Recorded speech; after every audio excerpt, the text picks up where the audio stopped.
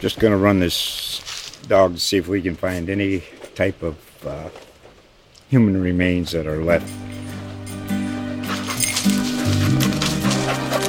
Listen to Where Secrets Go to Die, The Disappearance of Derek Hennigan.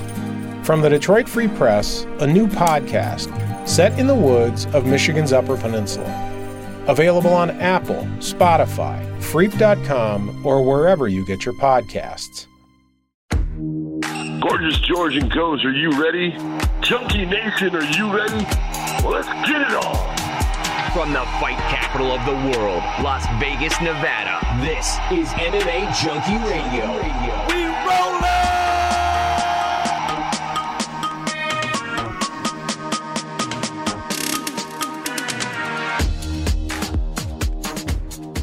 What's going on, Junkie Nation? Gorgeous George and Goes reporting for duty here on a Thursday morning. Excited to give you a good show here for the next hour or so as we discuss the latest big news in mixed martial arts.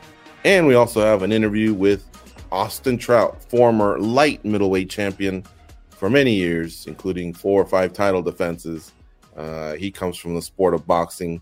He, of course, dabbled in bare knuckle boxing this past weekend. So we'll talk to him about that experience. Yeah, light middleweight. Can you believe it? I grew up with them calling that division, the 154 division in boxing, as super middleweight or light middleweight, or junior middleweight. And then for some reason, they changed it to light middleweight. I don't like it. It bothers me, Goes. I don't know why, but anyway, I'll clarify that once we start the show.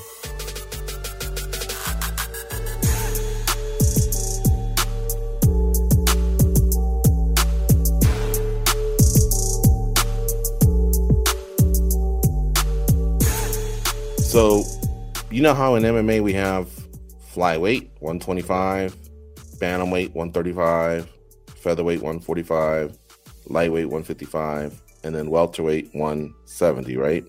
Mm-hmm. Well, ABC has official weight classes of 165 and 175. And I always thought 165 would be super lightweight. Or, I guess, junior middleweight would be my second choice. Sorry, junior welterweight would be my second choice. I've always just thought it was cooler when it sounded super versus junior. Mm-hmm. So you're just above the weight class rather than junior. Almost sounds like junior varsity. You know what I mean? I know it's ticky-tack, but 65 should be super lightweight. 75 would then become welterweight. I don't think you would keep 170, to be honest. But if it didn't, then I guess it'd become super welterweight, and welterweight would be 170. And then they continue to 185. 195 would be super middleweight, because there really isn't we already have light heavyweight at 205. So 195, I guess, could be cruiserweight or super middleweight. But yeah, Austin Trout, he is a former light middleweight champion in boxing. I don't know why they changed the light middleweight. That sounds dumb. Just too many of them. Too many weight classes, man. Too many organizations, too many weight classes. It doesn't mean what it used to mean, and that's unfortunate. Chris Cyborg posted something the other day. She posted her 4 belts, and she specified that she won all 4 belts in 4 organizations across 2 decades of fighting. She said 4 different promoters, 4 different matchmakers. It wasn't 4 different promoters. It wasn't. That's right. Because Coker was with her 2 different times. Mm-hmm. She won the Bellator belt under Coker, and she won the Strikeforce belt under Coker. So it wasn't 4 promoters. It was Dana, Coker, and Shannon Knapp, because she won the Invicta belt as well. As far as matchmakers, yeah, whoever was the matchmaker at Invicta, which I think used to be Julie Kedzie or maybe Shannon, who knows, that would be 1. Whoever does 145 at the UFC, Sean or Mick, or even Joe Silva, if he was still there, that's fine. And then over at Bellator in the last few years, it's been either Scott, Mike Hogan, or Rich Chu, who left the organization a couple years ago, and now he's with what used to be called Wint the Warrior. Now it's called Alta. Yeah. What Kenny was in, yeah. Uh-huh. So anyway, And Dan. yeah, and but who's going to be a prick and chime in and tell Chris? Well, technically, 3 promoters. It was just impressive to hear it. Mm-hmm. You know, and I love it when she holds all 4 belts. That's her grand slam of belts, and I can't think of anyone else that's done that. I know that Dan Henderson won a UFC tournament in the late 90s, so he has a UFC belt. Then he won a Pride belt, 2 of them, 3 of them, the Grand Prix, the middleweight, and the welterweight. Their middleweight and welterweight over at Pride is our middleweight and light heavyweight here at the UFC, just to avoid confusion. And then he won the light heavyweight at Strikeforce. So he has that. And then he has a badass King of Kings tournament trophy, a few of those. So if you were to stand next to those and hold the 3 belts, I would fucking tip my hat there. What he didn't win was an undisputed UFC title. Mm-hmm. And I guess he didn't go and win the PFL or the One Championship. I mean, fuck. Like, I think if you told him that, he'd go, so what? I mean, you know, like, look what else I got. You know what I mean? But So he's like the definition of pound for pound, like what he was able to accomplish. Randy Couture has a tournament belt, 2 undisputed belts in the UFC, but he never won anything at Pride. No Grand Prix or nothing. So he wouldn't have that. I'm trying to think of anyone else like comes close. Anderson Silva never won a belt at Pride. Vanderlei Silva never won a belt in the UFC. Shogun won a Grand Prix belt, but he was never an undisputed champion at Pride, but he was an undisputed champion in the UFC. So if you hold the Pride Grand Prix and a UFC undisputed, that right there like is awesome. You know what I mean? That's can't take that away from Shogun, that's for sure. Eddie Alvarez had a Dream belt, a Bellator belt, a UFC belt. What else? Did he ever get one of those like show? He didn't get anything at 1 though. He should have got something at 1. Yeah, because Dream would have been his version of Pride, I guess. Although Pride was around when he was at Dream. I mean, there was a little overlap. He had done Bodog and shit like that. Remember Bodog? Mm-hmm. Fedor has a Pride Heavyweight Grand Prix belt, the Pride Undisputed belt. He never won anything at Strikeforce because he lost in that Grand Prix to Bigfoot Silva, and then then Strikeforce went bye. He never went to the UFC, and then at Bellator he didn't win anything, but he does have a Pride Grand Prix. A Pride Grand Prix, a Pride Undisputed, and he's got the WAMA belt. Now, don't laugh. Yeah, that WAMA belt, to beat that, he beat a former UFC champ and then defended it against another former UFC champ, and both were ranked top 3 when he did it. So, that was one of my favorite belts, one of my favorite looking belts. Gilbert Melendez was a Shudo champ, a WEC champ, and a Strikeforce champ. And if he wins over Benson Henderson and had that UFC, that would have been pretty damn impressive too. That fight was a split decision, I remember. Mm-hmm. He went straight into a title shot too. No one's ever done that I can remember. Eddie had to fight Cowboy and lost. And he lost that first fight to Cowboy. I think he won another one, and then he beat RDA. Pettis is a WEC champ and a UFC champ. So had he become a PFL champ, that would have been very, very impressive. Benson's a WEC champ and a UFC champ. Had he become, or if he becomes, a Bellator Grand Prix champ and wins the Undisputed, that's pretty damn impressive. Yeah. All right, this has been fun. Anyway, some other news here before we get to Austin Trout. Tatiana Suarez is back this week. Keep an eye on her. I've seen her train at Extreme Couture for the last year. She's had some neck issues. I mean, this young lady's been through a lot, man. She beat cancer, hurt her knee, hurt her neck from a wrestling injury from years ago. And so she will be debuting. Well, not debuting. I guess, yeah, debuting at 125 pounds this Saturday. She comes back. But she is focusing on Zhang Weili. So she's a strawweight. She won Tough a few years ago, and she's undefeated. 8-0 overall, 5-0 in the UFC. But it's been almost 4 years since she's competed. She's now 32 years of age, and she takes on Montana De La Rosa. So a tough fight coming back, but at flyweight. She is open to going to flyweight at some point and focusing on making a run there, but she wants to debut on Saturday at flyweight and then boom, head over to strawweight and make her way to Zhang Weili. I think if she looks good on Saturday, goes against Montana De La Rosa, and then says something good on the mic, she might have a shot at Zhang Weili. Now, I don't know what's going to happen with Rose. He's going up to 125.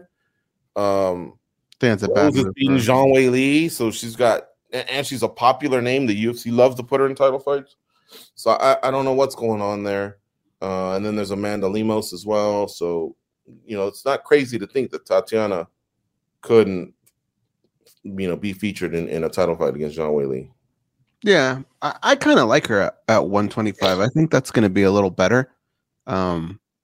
She just has one of those bodies that fills out perfectly no matter what she does. It's her height is just kind of perfect. So I don't know. We'll have to see. Staying healthy is just the biggest thing for her. Staying healthy. But when she's in there, she's proven that she's tough to deal with. Yeah. This is the one fight that Goes had chosen on Spinning Backlick as his fight that he's looking forward to the most this weekend. I guess I never really chimed in too much on that one, but I know I'm looking forward to Logan Storley, the interim welterweight champion at Bellator, against Yaroslav Amosov, the undisputed champion at Bellator in the welterweight division. Amosov kind of put fighting on hold for real fighting, as he had taken up arms and was defending his country, the Ukraine, against Russia.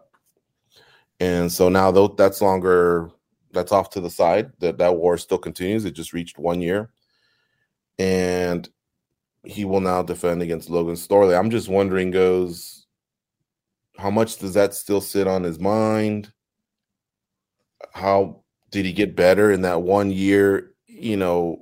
Was probably not. I mean, was he able to get any training in at all before the camp? Because Logan Storley and him have fought before, and Logan feels like, hey, I think I can fill in the pieces and take this guy down. But I remember King Mo had told me about Yaroslav Amosov. He told me he predicted he was going to be a champion and he was going to be a tough out because this dude can wrestle.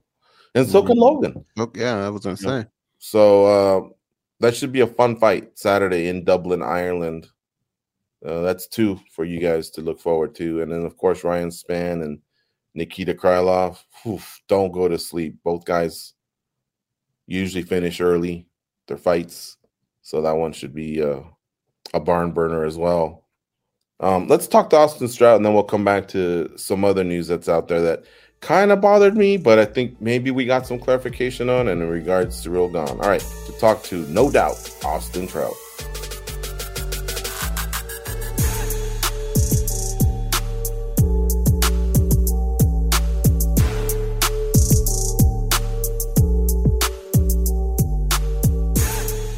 What's going on, Junkie Nation? Austin Trout is back, the former junior middleweight boxing champion who now dabbled in the sport of bare knuckle fighting one of our guys, Diego Sanchez, at this past weekend's BKFC Knucklemania 3. Austin Trout got the finish in round 4. Congratulations, Austin. That was a fun fight to watch, man.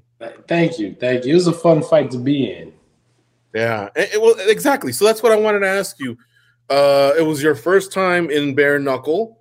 but you look like you adapted to it pretty well. You know, I mean, we'll give Diego some respect. He landed a few here and there, but once you got comfortable, it seemed like all of a sudden, like that fight became yours, and the finish would probably be inevitable at some point. But tell me, what was the experience like, and was it as fun as it looked to you, and you know, compared to like when you box? I guess I don't know. So, like, first and foremost, it was definitely very nerve-wracking to go into a bare knuckle fight with the likes of, you know, someone like Diego Sanchez. And I was worried that if I could not hurt him, that it was going to be a very bad night for me. Mm-hmm. Thank God I was able to sting him and stun him with you know, the jab and, you know, the straight shots.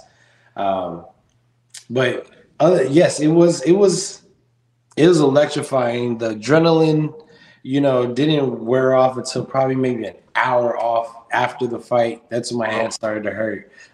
You know, but it was something that I'd be very interested in doing again. Not saying I would just, you know, give up on boxing, but, you know, let's try it again. Let's try somebody else. We've loved watching you compete in boxing. All respect. You've won a belt there. You've defended it and everything. And we really enjoyed you going to BKFC. Again, we're joking here, but that's one of our MMA guys that you took out. So kind of bums us out a little. But how did he do? And I know there's some stuff that's been said. If you can kind of keep that to the side, just let's focus on the competition. How did Diego do, fellow New Mexican like yourself? Well, you know, he really didn't implement or attempt his game plan. You know, he told everybody he was just going to rush me and he was going to, you know, jailhouse brawl or something like to that nature. And, you know, the first round we got close into the clinch. I pushed him back. I hit his body and I didn't see any more of that clinching. So I was expecting a lot more dirty fighting. You know, it ended up being a boxing match that I ended up walking him down in. And I wasn't really expecting that. You know, I thought I was going to have to turn him the whole time. So, you know, again, you know, everyone has a game plan until you get punched in the face, right? Right. After the fight, Luis Palomino was brought in, and they're already talking like this could be the matchup that gets made. He's a champ. Yeah. In bare knuckle. And what are your thoughts now that you got one under your belt? Hey, let's do it. Or would you take one more fight before you get to Luis Palomino? Like, if they're going to give it to me, I'll take it. I've seen videos of Luis Palomino, and you know, no shade, not saying he's not a good fighter. He definitely is a good fighter and a good champ for a reason. But I see something, and yeah, I'm with it. So if they give me the opportunity, excuse me, I'll take it. Bless you. All right. Thank you. Can you tell us what is it that you see that jumps out at you where you're like, no, I got this? Just saying, kind of similar with what I saw with Diego's. My footwork and my jab is going to be a problem. That's basically it. The jab and the footwork. If he's going to get past that, then he has to deal with the combination, speed punching. And then even though I don't get hit, I got a chin. You know, it's not every day that somebody drops Austin Trout. It takes one hell of a fighter. You know, like the likes of Canelo. Did Diego hurt you, rock you at all in the fight? No, I can't say that I was rocked at any point or hurt. After the fight, well, we already talked about the Palomino part, but I'm talking about even post-fight. Diego went to social media and said, you know, that you cheated. And so he's saying you had more excessive Vaseline and he didn't get any. And applying it to what you said, you were expecting a little bit more of a clinch or something like that. He's saying it was difficult because of that. What do you say to Diego with his accusations? Cap. Super cap. Well, where do we start? Let's start about what are the rules on Vaseline and BKFC? Honestly, I'm not too familiar. I mean, in MMA, you can't have it too excessive. Okay, so that's MMA, right? That's MMA, and the white. Let's talk about MMA. So in MMA, when you have excessive Vaseline, when they check you at the door, right? What will they do? Wipe you down? Yep. Right. And then they apply whatever they think is a correct amount. Yeah, Okay, and I would think that's in MMA. Portions is going to be somewhat similar, right? I mean, I don't know. So that's in MMA though, right? And that's what would happen. They would wipe you down. And I'll tell you about in boxing what happens. There's no rule set. It's really on the discrepancy of the commission. And there's, so you put on the grease that you're going to try to put on. And just like in the MMA, if there's too much, they wipe you down or they make you wipe it down and reapply it. All right. Almost same thing in boxing. So here in the BKFC, there is no rules, not on the site. The BKFC doesn't list rules about Vaseline. So it's, in my opinion, it's probably going to be to the discrepancy of the commission or to the guy that greased me up before I got into the square circle. You know what I'm saying? To say that I cheated is bogus.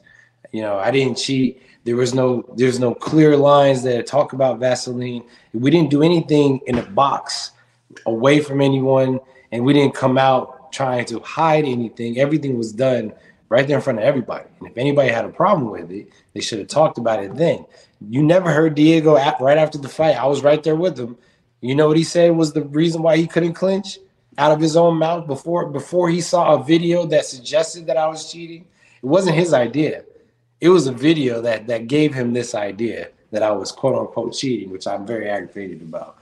He said the reason why he couldn't clinch is because of the speed and the footwork. That was the reason why he couldn't clinch. I was more elusive than he thought, right? That was what he said out of his mouth. Now, afterwards, and we got the timestamp footage and all that from the video because it was right after the fight. He never said he was too slippery. I couldn't grab him. He never tried to grab me. The only time we had to clinch, I beat his body up. He never tried to clinch again. Okay, so to say that the Vaseline was cheating, so that in boxing, we put Vaseline over everywhere, right? In MMA, they have a certain amount that they allow. Right. I don't know what that is, but they check you right at the front. Over here, they checked us at the front, and it was fine. We got in there, and whatever we put on in between rounds, because we do just like he did. He said he didn't get none, but we have footage that he got Vaseline before and in between the rounds. If his corner didn't put more on, that's his corner's fault. And if they didn't like as much Vaseline as they put on, they should have checked me, but they didn't. Okay, this is a hybrid sport. I'm from boxing. He's from MMA. Wait, he should have put on more Vaseline. He had a boxing coach in his corner, so that's really not it's not more fault of me that he was ignorant of what he could do. And again, I didn't put any excessive Vaseline because even in boxing, they don't allow excessive Vaseline. They make you wipe it off if it's too much. We put on what we felt was a good amount. It checked. And then again, BKFC, they sat there and put it on. They put the Vaseline on to go in. The only time my corner put on Vaseline was in between rounds.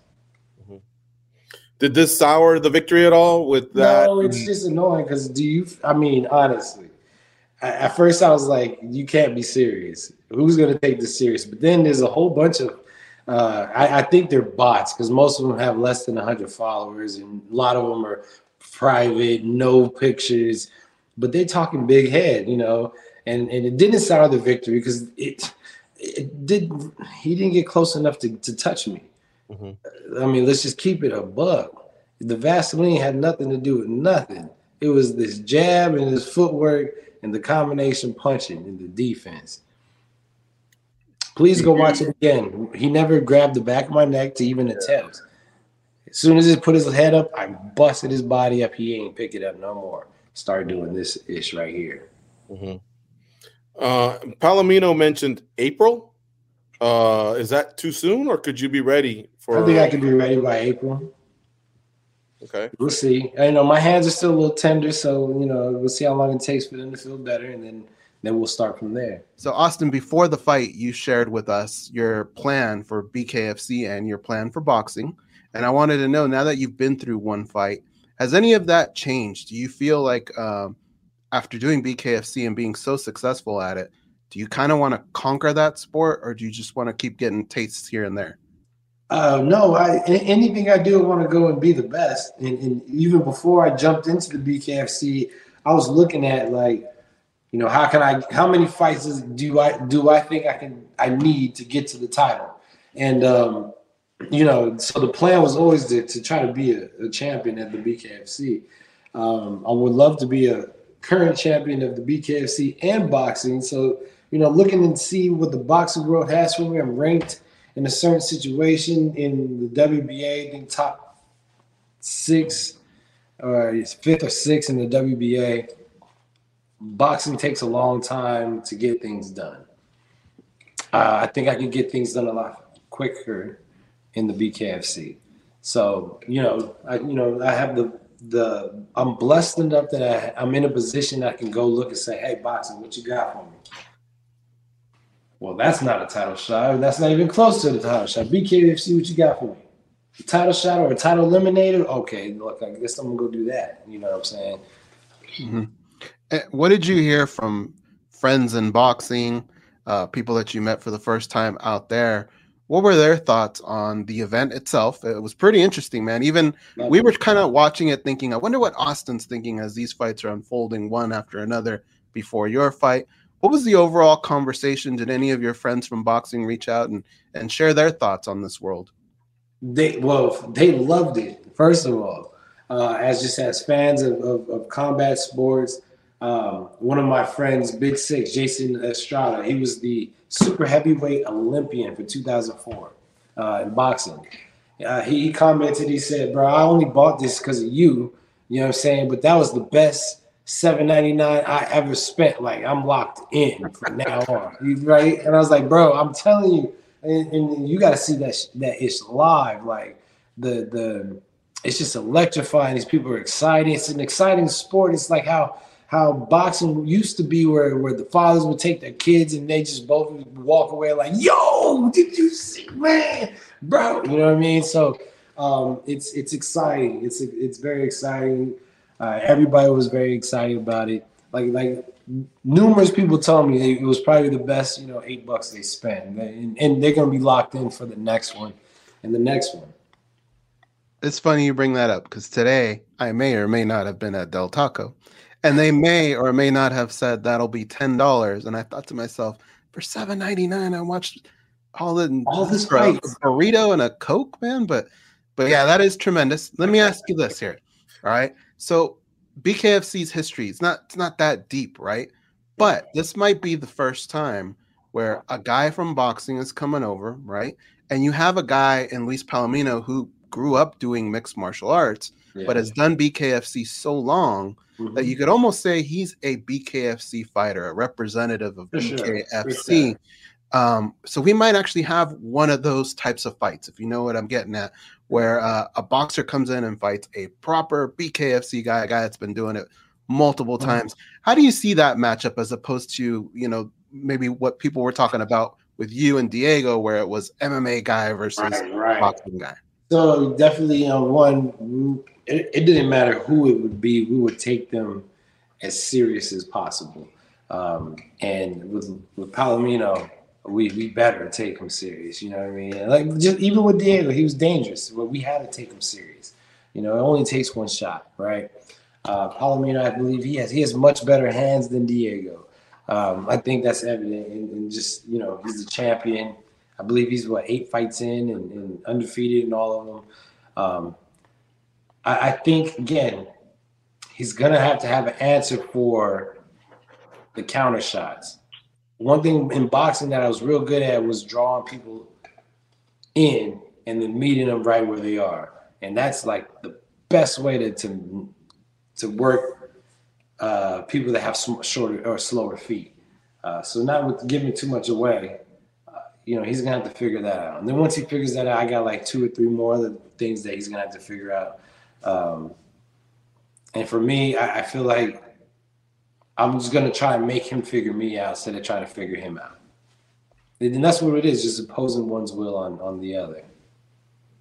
Austin, so I looked up the rules real quick while you and Goes were talking. This is for the Athletic Commission in New Mexico. It says the commission, right? It's not a BKFC rule. It's an athletic New Mexico State Commission. Right. BKFC doesn't have any rules at all regarding regarding. That's another thing. That's another thing. We had a DI with us everywhere we were. They had checked our bottles, our water. Whenever it was time to put on Vaseline, or anything, they were right there watching, wrapping hands, putting on, well, not gloves, but wrapping the hands, and they never left our side. So again, I don't like this cheating allegation, because everything we did was in front of a witness. Right. It was the body that upholds these rules as well. Yep. Go ahead, tell them the rules. That's what they're there for sure. Yeah. You know, they definitely could have said something if they saw it. Here it says, according to the New Mexico Athletic Commission rule, only discretional use of petroleum jelly, i.e. Vaseline, and nothing else will be allowed on face, arms, or any part of the contestant's body. The excessive use of petroleum jelly is strictly prohibited, and the referee shall direct any excessive petroleum jelly to be removed. And as we've spoken, that did not happen. So it didn't happen. And so again, only Vaseline. That means no baby oil. I didn't use any baby oil. Mm-hmm. No lotion. I didn't use no lotion. You know, we only used petroleum jelly. And petroleum jelly we put it on in front of everybody that witnessed it. They ain't had no problem with it. So stop calling me a cheater. You know, you don't have the problem with me. You have a problem with someone else's discretion. Mm-hmm. And he's like, I didn't put any on. That's your fault. That's your corner's fault. And he did put Vaseline on. We watched it on the video. They better put some Vaseline on all those cuts. Like, that would be ridiculous not to. Obviously, you know how to throw a punch, but it's an adjustment to fight with. For sure. With no gloves on. And I wanted to ask you, is it all of your hand that takes that pounding from, you know, connecting with the head and different parts of the body? Or is it just like a certain knuckle from one punch that you can, you know, recall? For me, it's really just my knuckles, and it's these first two knuckles. And you see my hand is still a little swollen, but, you know, my knuckles, none of them are caved in. It's really just the knuckles that are a little sore. Mm-hmm. My hands are good. My wrists are good. You know, they say my thumb is a little bit sore, but, you know, I think that's walking away, and that's saying that they came out pretty good. You know, I heard everybody be breaking their hands in this fight game.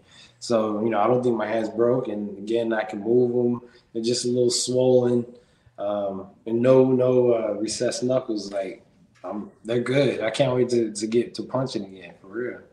Right. Yeah. Well, we can't either. And you said April could possibly work, right? Yeah. Like I said, I'm just checking to see when my hands feel good to start hitting again, and I can jump into camp, because, you know, it's April is coming up. It's about to be March. Mm-hmm. So again, as soon as my hands are nice and healed, I can start training again. Then we'll see how long we have from April, and if I need a little more time, you know, he could fight while I get my together. Piggybacking off what Goes said, in terms of, you know, how this went down and the response you got from people just saying, hey man, I watched your fight and this is, you know, my feedback, I enjoyed it or whatever. Did you get any of that where someone said, hey, I want to get in this, like some of your boxing friends maybe? Yeah. Okay. Yeah, a lot of them were telling me, "Bro, are you crazy? I can't believe you're doing that." But I'm gonna watch. I'm gonna see how it goes, man. I might want to dabble. I'm like, oh, so you just want to see me do it first, and see how it goes, and then But yeah, I think a lot of boxers are gonna start trying to sign on. You know, and I'm happy for them if it makes the sport more interesting. You know, I'm with it. Bring it you on. can obviously shut down any of this that you want, or tell us what you want or whatever. In our sport, in MMA, the salaries are really kept low key. They're just not revealed. Goes and I, we told you we followed boxing for many years. We were well aware of the purses that come with it. And then we also watch other sports. And in other sports, the salaries are revealed. And in our opinion, I don't know what your thoughts are, it's what's allowed the NBA to have players make $50 million a year because they can compete with each other, right? Right. But anyway, what I'm getting at here is how, you know, you said on the one hand, if boxing's hollering, you might be interested. If not, BKFC. But it sounds to me BKFC gives you a competitive wage. Otherwise, you wouldn't be looking at this, right? Absolutely. Exactly. You know, I do want to see what boxing has to offer because, you know, depending on the fight, it could be up there with the BKFC's type of payment. You know, they're definitely getting up there, and that's actually without even knowing what the BKFC might offer for let's say a title shot. I don't know what they might offer for that. It could be something better. So you know, the good thing is that there's some type of options happening, and you're right. They do pay well. I would just go out flat out say that BKFC pay a fair wage. And they know, and they straight up said this, like, you guys are taking the risk. You're the most important piece of this puzzle, and we want to make sure that you guys are, you know, compensated as such. And, you know, respect that. Mm-hmm. If it works out for the fighters, I'm all for it. And for them to take that kind of stance is going to force other people to start taking that kind of stance, or they're going to lose their fighters. Feel me? So just like you said, like for the NBA, you know, for them to get up to that kind of wage, you know, it's because they believe that they show that they're that important. Mm-hmm. Is this a 7-figure sport for someone like you, or close? Or? Oh, it can be. Okay, it will be. Yeah, good. Because you're right. Without you guys, I mean, we say the fans, and it's really, really true. But I think the fighters need to understand just how much value they bring to this. That's why we tune in, because you can give us a card. The fans will be there. It sounded to me like 8,200 was popping in Burke. You know what I mean? And I think they would have shown up regardless. Yeah, of course, you and Diego have had incredible pull there. But at the same time, it was a great card with balance. Let's just put it like that. Even if me and Diego's fight wasn't on there, it was still a great card. Like there was a lot of drama, good knockouts, good fights. I mean, the main event was crazy. The upset with Hardy, and then you know, me and Diego's fight, it was just the icing on the cake for real. How about the main event? Yeah, that main event was nuts. Wow. I mean, I couldn't believe Juggernaut got up. Richmond, he was done. Yeah, he was done, and then. Like I'm like, what could have Mike Richmond done differently? Jab maybe, but he still slipped and came out. I don't know what he could have done differently to not have walked into that shot. Mm-hmm. Fainted him in, you know, like wow, probably yeah. Did you know? Golly, that was crazy. Richmond used to fight at 135 in MMA. He just I know he got. He's like, I don't want to make weight. He wants to dabble with heavyweight. Now, you've been a pretty consistent 155er. But he hits so hard. You know what I mean? That weight, that power carried with him. And that's why he's like, okay, I don't need to make weight. I can knock these big guys out. It's crazy. You're a master of the sweet science. How many pounds could you sacrifice to a bigger guy and still feel comfortable going in there? Do you have your sights set on multiple weight classes as well?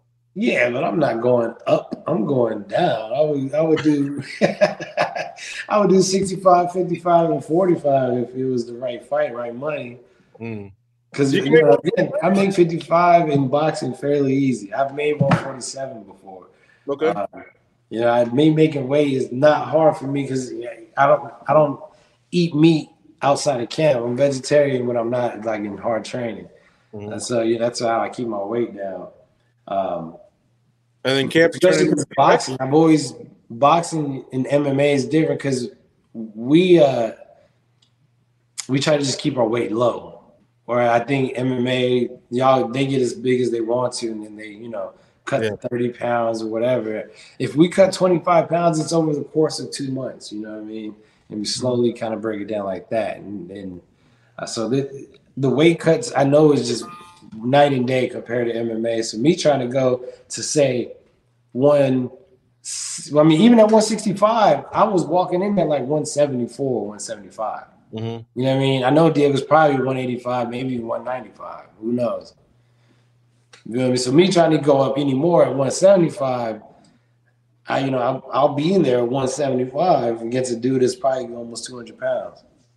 You eat meat during camps, though? During camp, yeah, and it's really specific Interesting. Turkey and like grass fed or Yeah. All right. Hey, well, listen, thanks for the time you always give us. no We problem, enjoyed man. talking Thank to you you guys. when we previewed the fight and now recapping the fight. And it was incredible. BKFC drew me back in. You know, we have a lot of options for us as sports fans or just consumers of everything that's out there. And this card drew me back in. I can't wait for this weekend, honestly. And I'm glad you read those rules out. We didn't break any rules. I did not cheat. I'm not a cheater. I've never cheated. You know, especially in this day and age where people is on the peds and nepotism and people, you know, all that kind of stuff.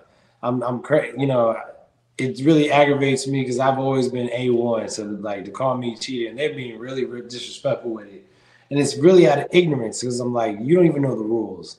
You heard this from a video of somebody who don't know the rules but talks very well, and you just ran with it. This was never Diego's idea. He saw a video and he's running with it. So that's just aggravating. Take that ass whooping like a man, Diego.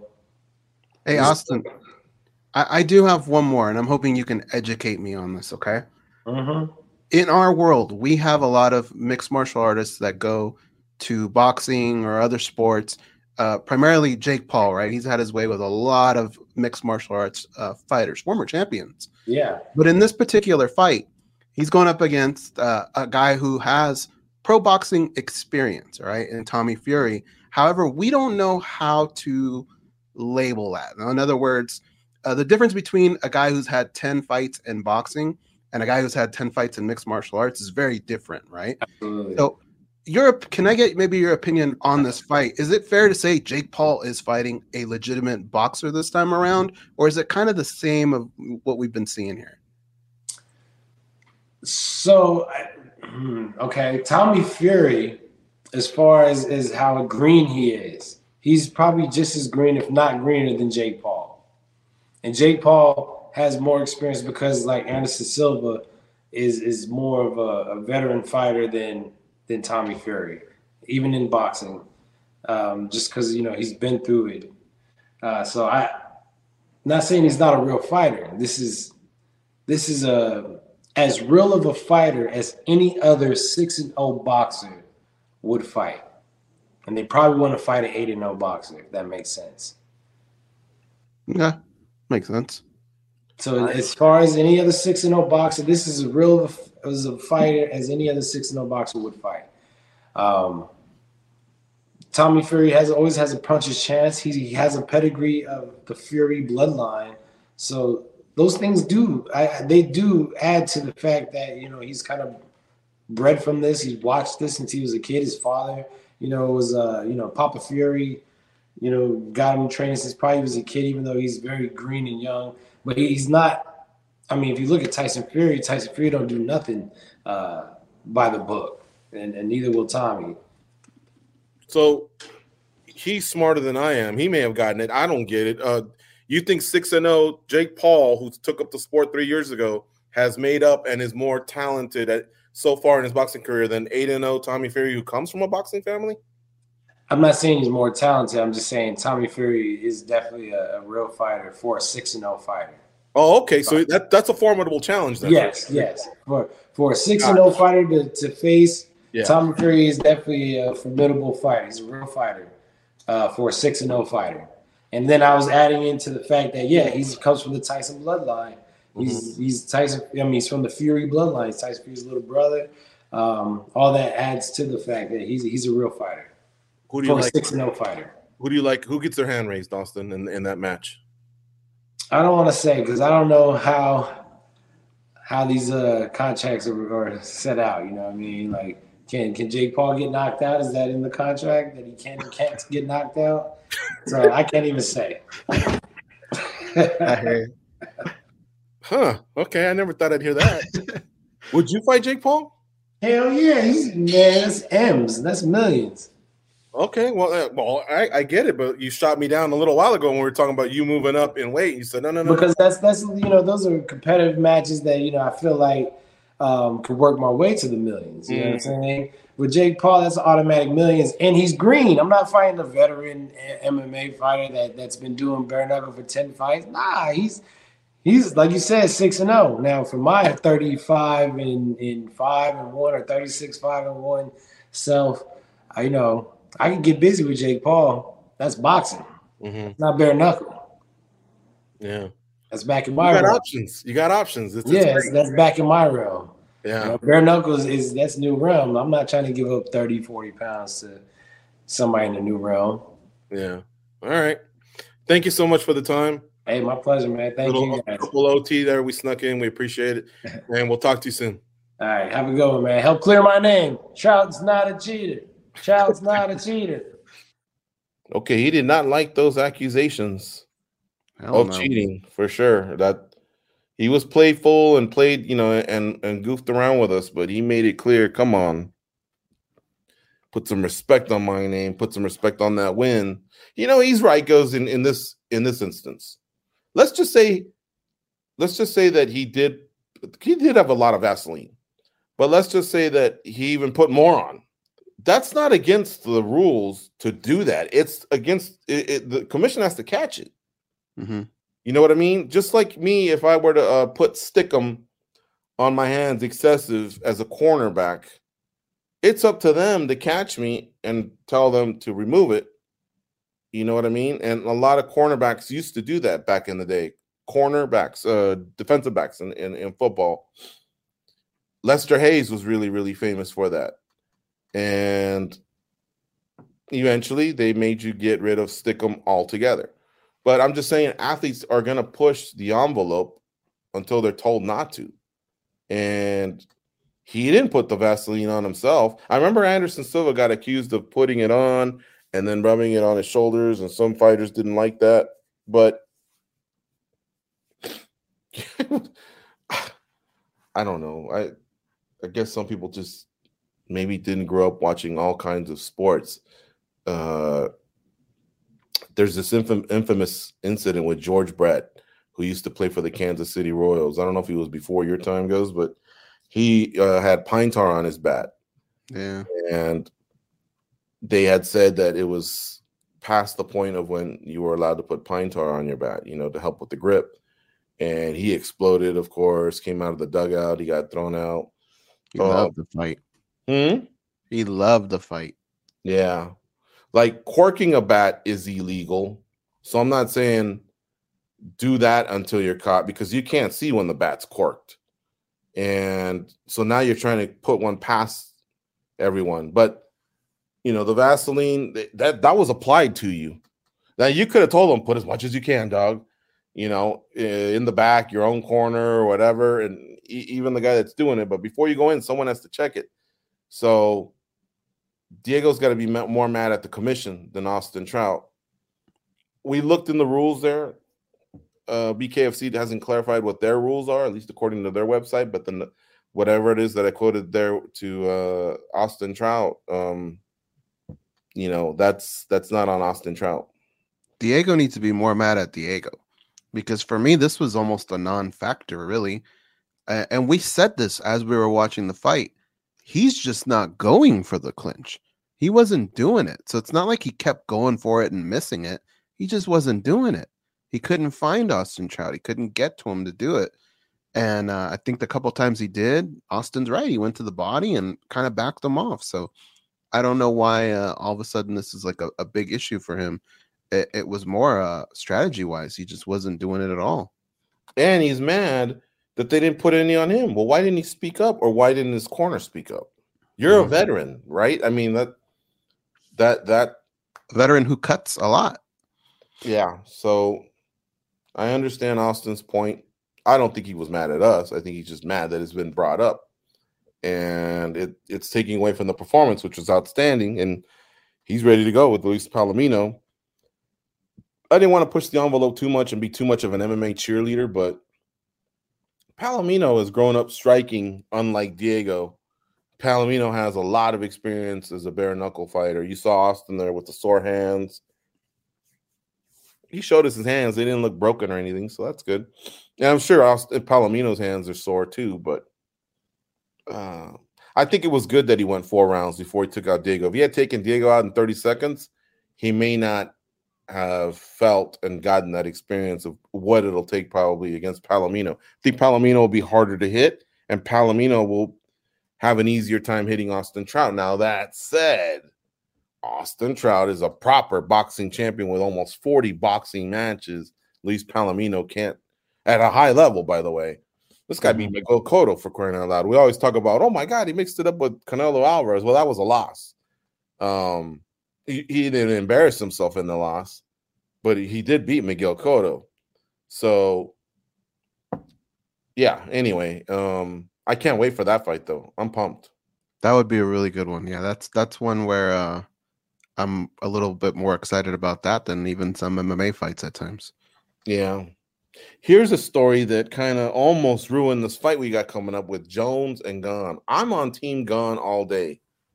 If Gane fights as good as he's always fought, and he always seems to get a little better, I just think Jones is going to have a problem with his power, speed, and precision. Like, he's really, really good, man. Like, he kicks your legs. He kicks you in the stomach.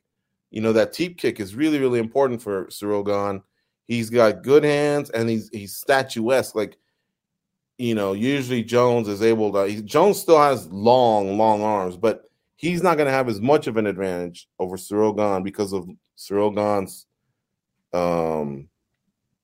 height and length as well as he normally does. So, again, slight advantage, but not like others where sometimes he has like up to 8-inch advantage in the reach, and he's much taller. In this one, he'll be 1 inch shorter, a couple inches longer with the length. But I don't, you know, I'm sure he probably hits a little bit harder because he's got more power, but he's sacrificed something. Goes, you don't just go out there, power lift, and become a better puncher. You might have more power. Yes, I'll grant him that. But what about your speed, and what about your fluidity? You know, I don't know if you're just going to get that. Now, he didn't do it all in 6 months. This has been a 3-year project. But that's also 3 years you didn't fight, whereas Ciryl Gane has been fighting. He had Tuivasa a few months ago, about 6 months ago, and then he had Ngannou about a year ago. What scares me is Ciryl Gane saying, I'm lazy, and I only train when I'm told I have a fight, which means those are the times that I'm not getting better and improving. Although I've seen improvements in his game, he just always seems a little bit more fluid, you know, with what he's doing. And Ferdinand Lopez caught up with Fatah Hanoun, goes, you produced that interview, so you heard it yourself. He's saying that was the old Ciryl, and about a year ago, he kind of tightened up his game, right? Right. Yeah. I mean, he didn't deny it. He said that's true, but it's just not like that anymore. And, if you look at his performances, I don't think when he did lose, you look at it and go, oh, it's because he was lazy. Like, that was a hell of a fight. That dude comes out and he does perform. So I'm sure there's times that people are lazy as well in their training. I think a lot of fighters could admit to that. But I think it's a little bit of a smokescreen, too, for John, which John kind of alluded to, not falling for that trap. Well, I would say this. In the 5th round, when Ngannou was more than compromised with his knee, he had a slight tear going into the fight. But by the end of that fight, that knee was messed up. That knee was torn. But they found themselves on the ground. What I see there was a guy that wanted it more in Ngannou. He had more heart, more resolve. And to me, I think that's where the laziness may have come out of Ciryl Gane. He just couldn't push himself because he was the guy that was healthier. You know what I mean? And he was every bit as strong as Ngannou. And Ngannou's not known to be some noted grappler wrestler, but he worked really, really hard on it. And on one knee, he was able to I remember they were almost like in a 50-50 position, and Ngannou was the one that dug deep. And to me, that matches what I used to hear about Gane, and that's that he was lazy up until about a year ago. So that loss probably awakened him. And hopefully between the Ngannou fight and Tuivasa fight, he got better before he was told he was fighting Tuivasa, then sharpened up for Tuivasa. And since Tuivasa has gotten better before Jones or whoever else he thought he was fighting and then obviously started preparing for Jones. If he did that, then maybe I'm okay with my pick. But as a gambler, that kind of shit scares me, man. I mean, we're talking about the GOAT here, no matter what. Even if I think, oh, he's going to be a little slower and it's been 3 years, we're talking about one of the guys that's discussed as the GOAT. We are, but there are a lot of factors. You know, we just have to tell it how it is. And it's a guy that's coming off of a massive layoff. Like, remember what he looked like when he fought OSP and he had a little bit of a layoff there? So there's that. He's in a new engine, a new car, right? He's a different weight class. New coaches too, right? A lot of people don't talk too much about that. But this is going to be different voices he's going to be hearing in the corner. Just emotionally, he's been through a lot. Physically, he's been through a lot. And then you got a guy on the other side who's just has shown he is a quality heavyweight, one of the best heavyweights in the world. And I think based on that, you just got to go with him. I almost wish he wasn't at peace with Daniel Cormier. I know it's better for that to be the case. He's not. He's not. He says things like that, but he absolutely is not. All it takes is, look, if you and I are friends and we have a little misunderstanding or whatever, we could probably clear that up relatively quickly. All it takes is for one of these bozos to say, did you see them dumb shoes Daniel Cormier had on or something? Boom, it's on again. They will never be friends, dude. They've said too many things, too many bad things. Yeah. I think he just wants you to think he's changed. And he always tries that. I don't know why he always tries it. I guess he's a Christian, but he does so many things that are so un-Christian like. Look, we're all human. You can have religion in your life and still from time to time slip up, right? Sin or whatever. But God, Jon Jones pushes it, man, in terms of like, the stuff that he does. And when he was younger and rich and famous and all this money was thrust upon him, you can say immaturity, he didn't know how to handle it, but it just keeps going on all up until even last last year that he was inducted into the Hall of Fame, or not him, but the fight versus Alex Gustafsson. And he couldn't even get through the night without being a sinner again. I don't know. He fights Cyril Gane, and here's the last thing about Jones. So USADA has now said that they will not be dinging any fighters for those amounts that Jones got dinged for when it comes to PED testing, picograms. Remember how he was just slightly over, and they said it was like a grain of salt on a beach of what he was over. Now, granted, he's had a few incidences over the years, but this is the one that kind of haunted him a lot. And guys like yourself have said that shred of doubt is what prevents me from making him one of the GOATs. He's saying this should clear my name. And, others are going so far as to say he should have never lost his title then if that was the case. I'll let you let it marinate. I don't know if you've read about it, heard it, and all that, but my thoughts are this. That's fucking stupid, because if they clarified it going forward, okay.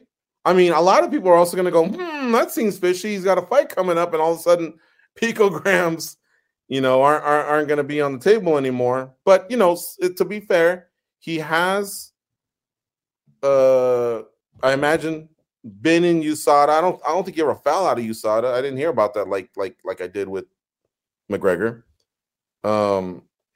He's been part of the USADA testing pool, and I mean, he already passed a few fights with no picograms even before he vacated the light heavyweight title. So that kind of was, he was already in the clear about that. But he's saying about even before Dominic and whoever else, there was a few fights that it cost him and he had to relinquish his title.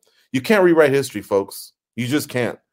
And whether it's clear now, it's almost like saying, hey, remember when Nick Diaz used to get dinged for marijuana and now marijuana is legal? Well, go back in time and, unfine him and undo this and undo that. No, he already served his penance. That's just kind of like, that's the history of the game. And you just can't rewrite it. What's done is done. Yeah. But what do you think about what he's saying? Like, that clears my name. It doesn't clear your name. That's just the change that was done now. but to me that doesn't clear his name.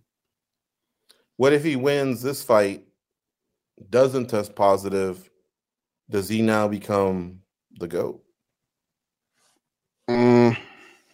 No, not for me. Because the guy that I have as a GOAT also won 2 belts in 2 different divisions. The guy you have winning or being the GOAT lost twice in his career. True, but he was constantly testing himself, and he did things the right way. And the guy you have has 9 title defenses. This guy's got 11, and now they both would have 2 different weight classes. My guy didn't cheat though. Picograms though? Other stuff. Yeah. All right. So can he ever overcome GSP in your eyes? I think if he really, really pushed on the gas, probably. But that's just something that some people aren't willing to overlook, and I'm one of those guys. I feel like if he beats Gon, I'd feel a lot better if he beat Ngannou. But if he beats Gon, he definitely closed the gap on GSP because he has advantages in title defenses and, well, just title defenses and not having lost. But I think he would have to beat Ngannou, and then I could overlook it all and just say that's the fucking guy. In fact, some people say it now. So Gon's just the cherry on their sundae.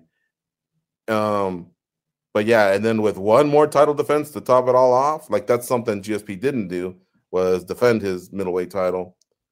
Now, but don't sleep on Demetrius Johnson, folks. He's also had 11 title defenses, and now he's won a Grand Prix belt and an undisputed belt in another organization, technically in another weight class because, you know, the whole hydrated deal that they do over there at One Championship. But, you know, he weighs in at 135, but he's really a flyweight. So who knows? At least that's how we traded on the USA Today and MMA Junkie rankings. Mm-hmm. But you know, he does also have the 4 losses, whereas Jones just doesn't have any. GSP had 2, both avenged. Demetrius avenged 2 of them, Marias and Cejudo, but not Pickett and Cruz. So you have to nitpick though.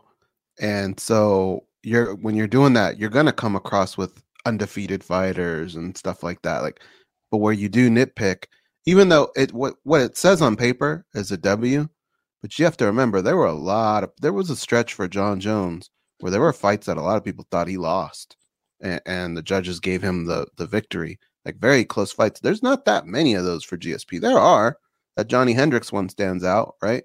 Mm-hmm. For the most part, he's just beating the shit out of people, dude. Yeah. If he loses to Gon, then that really hurts him against the GSPs and maybe Demetrius's of the world. But it'll be interesting, man. This fight implicates the heavyweight division because there'll be a new champion. And then a lot of people are going to wonder, well, who's the baddest man on the planet then? Jones? Or is it still Ngannou? Who's the GOAT? Jones? Or is it GSP? And who's the pound-for-pound best fighter on the planet right now? Jones or Volkanovski? You know, Volkanovski really, really could have, if he had beaten Makhachev, he's right up there with those two. You know, he's only got 5 title defenses. And I say that almost like I'm disrespecting the guy. Oh, he's only got 5. But anyway. All right. You're telling me Poirier. What's going on with Dustin Poirier? See that guy that the slap. Fucking moron. That dude, people are getting way too comfortable with doing stupid shit, dude. He's so lucky that went the way it did. It could have gone so much worse. It looked like he wanted to jump out of that Jeep. I don't blame him. That guy was an absolute moron, and he got he didn't get what was coming to him. Okay, that should have been a lot worse. I think he got off light. I'm glad it worked out the way it did because he still got slapped, but now we don't have a lawsuit and Poirier's losing, you know, has to settle and has to give this idiot money or whatever. I think hopefully it can just end at that. Poirier kind of faked the high five, like, You know, he kind of gave one of those, but then he stretched out a little bit more and slapped him in the face. What was that? Like a little bit of a parade or what? I thought somebody was going to go Minion, go Panda. Like it looked like a small parade or a small Mardi Gras, or what was it? That's what wasn't it? Is it Fat Tuesday or whatever? I loved it. Yeah. Good for Poirier. But it did look like he got agitated him because it looked like his wife Jolie was kind of holding him back. He looked like he was either that or maybe he was just trying to scare the guy, but he was trying to act like the guy gave him the middle finger, and so when Poirier's car kind of came to a stop, he looked like he wanted to get out, but I don't think he would have. He's a pretty reasonable guy, and the slap sufficient justice. Lastly, Ray Borg is going to Bellator, which means 125 days are over because Bellator doesn't have 125, and he'll just fight at 135. And Borg told us before an Eagle FC fight, I can make 125. I want to get back to the UFC. I cut out the bullshit, and he fought very well at Eagle FC. And I was anxious because not anxious, but I was wondering if he would make his way back to flyweight. He is with Ali Abdelaziz, and Ali does work his magic, man. He's been able to resuscitate certain fighters. In fact, he did it with Kevin Lee, but at the same time, when you don't make weight, you know, that usually pisses off a lot of people. So maybe the UFC just told him, sorry, bro, it's either 135 or that's it. But Borg at 125 is a problem, man. I hope he's got everything in order, man, because this is probably his last chance, you know? And it's I think he can do good things over there. I really do. Yeah. They're settling that Grand Prix with Patchy Mix and Rafion Stotts. And then I guess Tanner gets Sergio Pettis, right? But Sergio Pettis is out of the Grand Prix, so Stotts will defend his interim Bellator Bantamweight Championship against Patchy Mix, as they also go for the Grand Prix belt. So Mix, I guess, could take that interim title from him and the Grand Prix title, but the Millie, man, let's not forget about that M. Sydney Outlaw too is out of Grand Prix, out of the lightweight. Who can they replace him with? It'd be nice for them to get a veteran name, right? They did. Who was it? Yeah, I can't remember who it was, but I know they did do that. It wasn't like a Pettis or someone like that would. Nah, it was somebody along the lines of him. Along the I remember looking at it and going, okay. Yeah, because that lightweight Grand Prix, it didn't pop as much as I thought it should have. Usman Nurmagomedov is a beast. Don't get me wrong. I like him as champ. Pitbull Brothers put in his time. Benson Henderson's an OG, but still think we needed a few more names where we go, oh, no way. Oh, shit. Who's he going to be matched up with? You know, and instead we got more of their younger guys that they've kind of done a poor job of elevating them to that platform.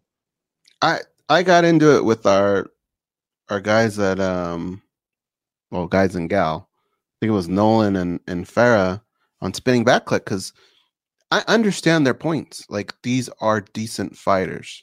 If you look at their records, they're good.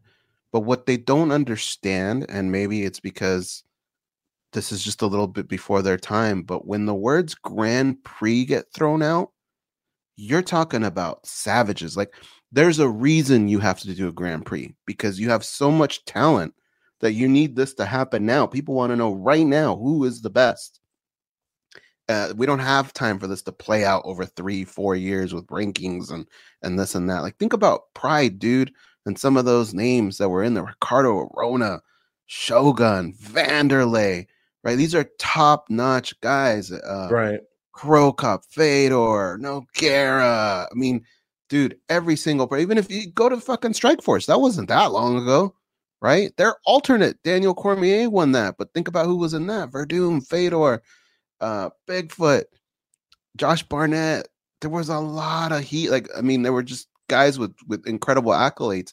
That's why the word Grand Prix has to be thrown in there, because you have guys that no matter what, you know, if you want to seed them 1 through 8, 8 could win the championship, right? Because they're all top notch.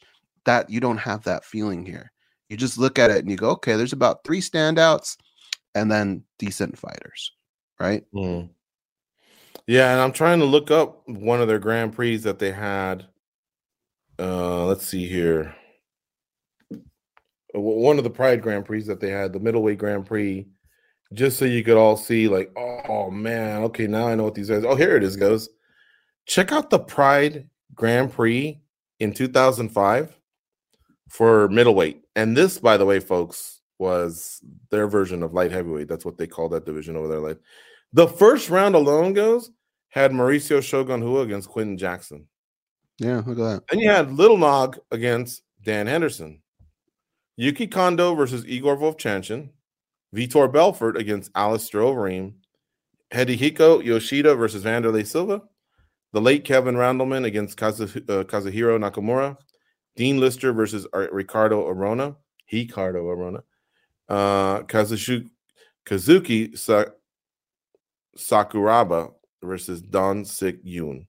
So, because Kazuhiro Nakamura, I may have said Sakuraba.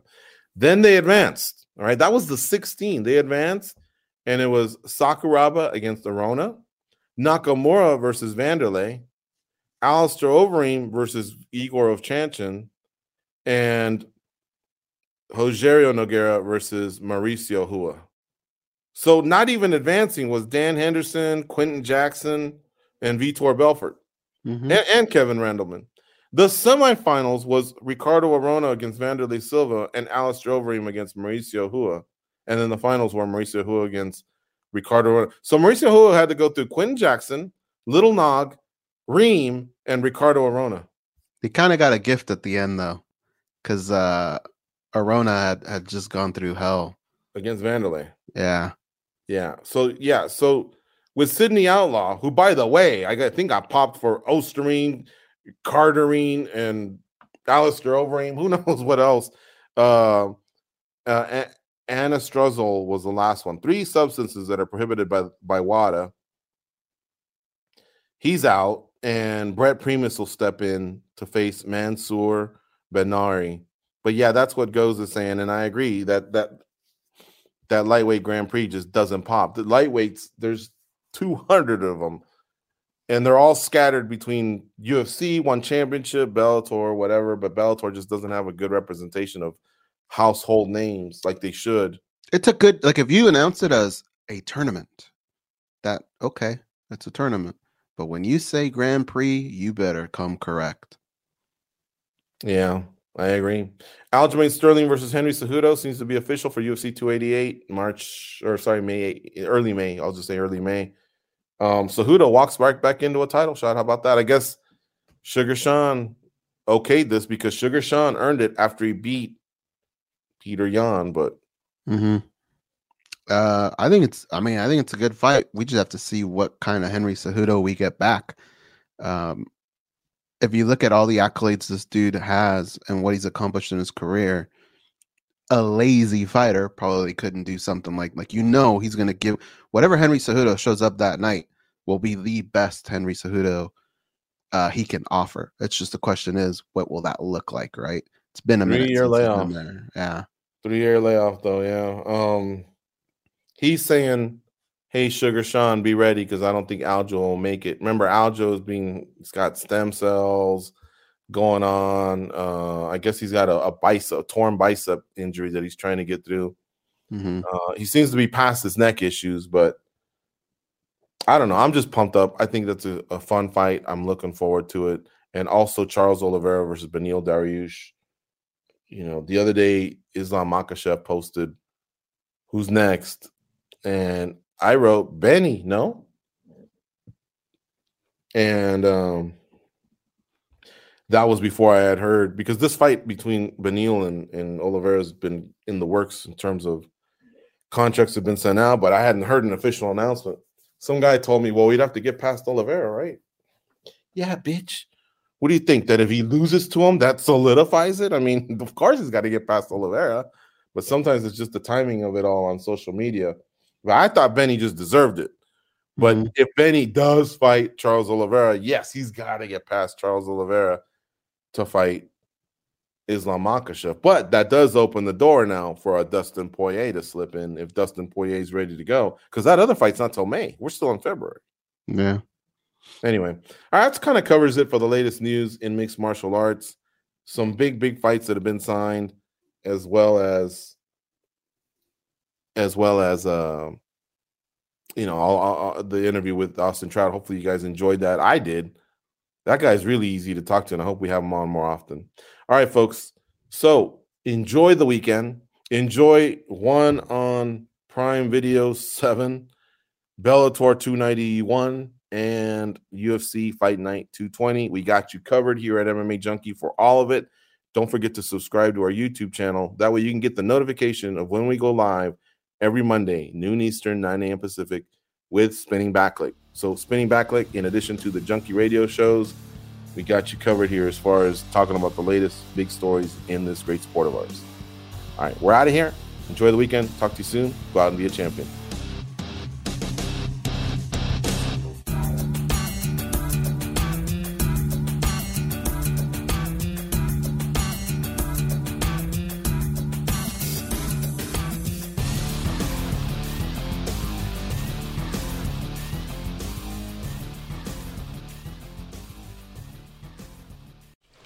Just going to run this dog to see if we can find any type of human remains that are left. Listen to Where Secrets Go to Die, The Disappearance of Derek Hennigan. From the Detroit Free Press, a new podcast set in the woods of Michigan's Upper Peninsula. Available on Apple, Spotify, Freep.com, or wherever you get your podcasts.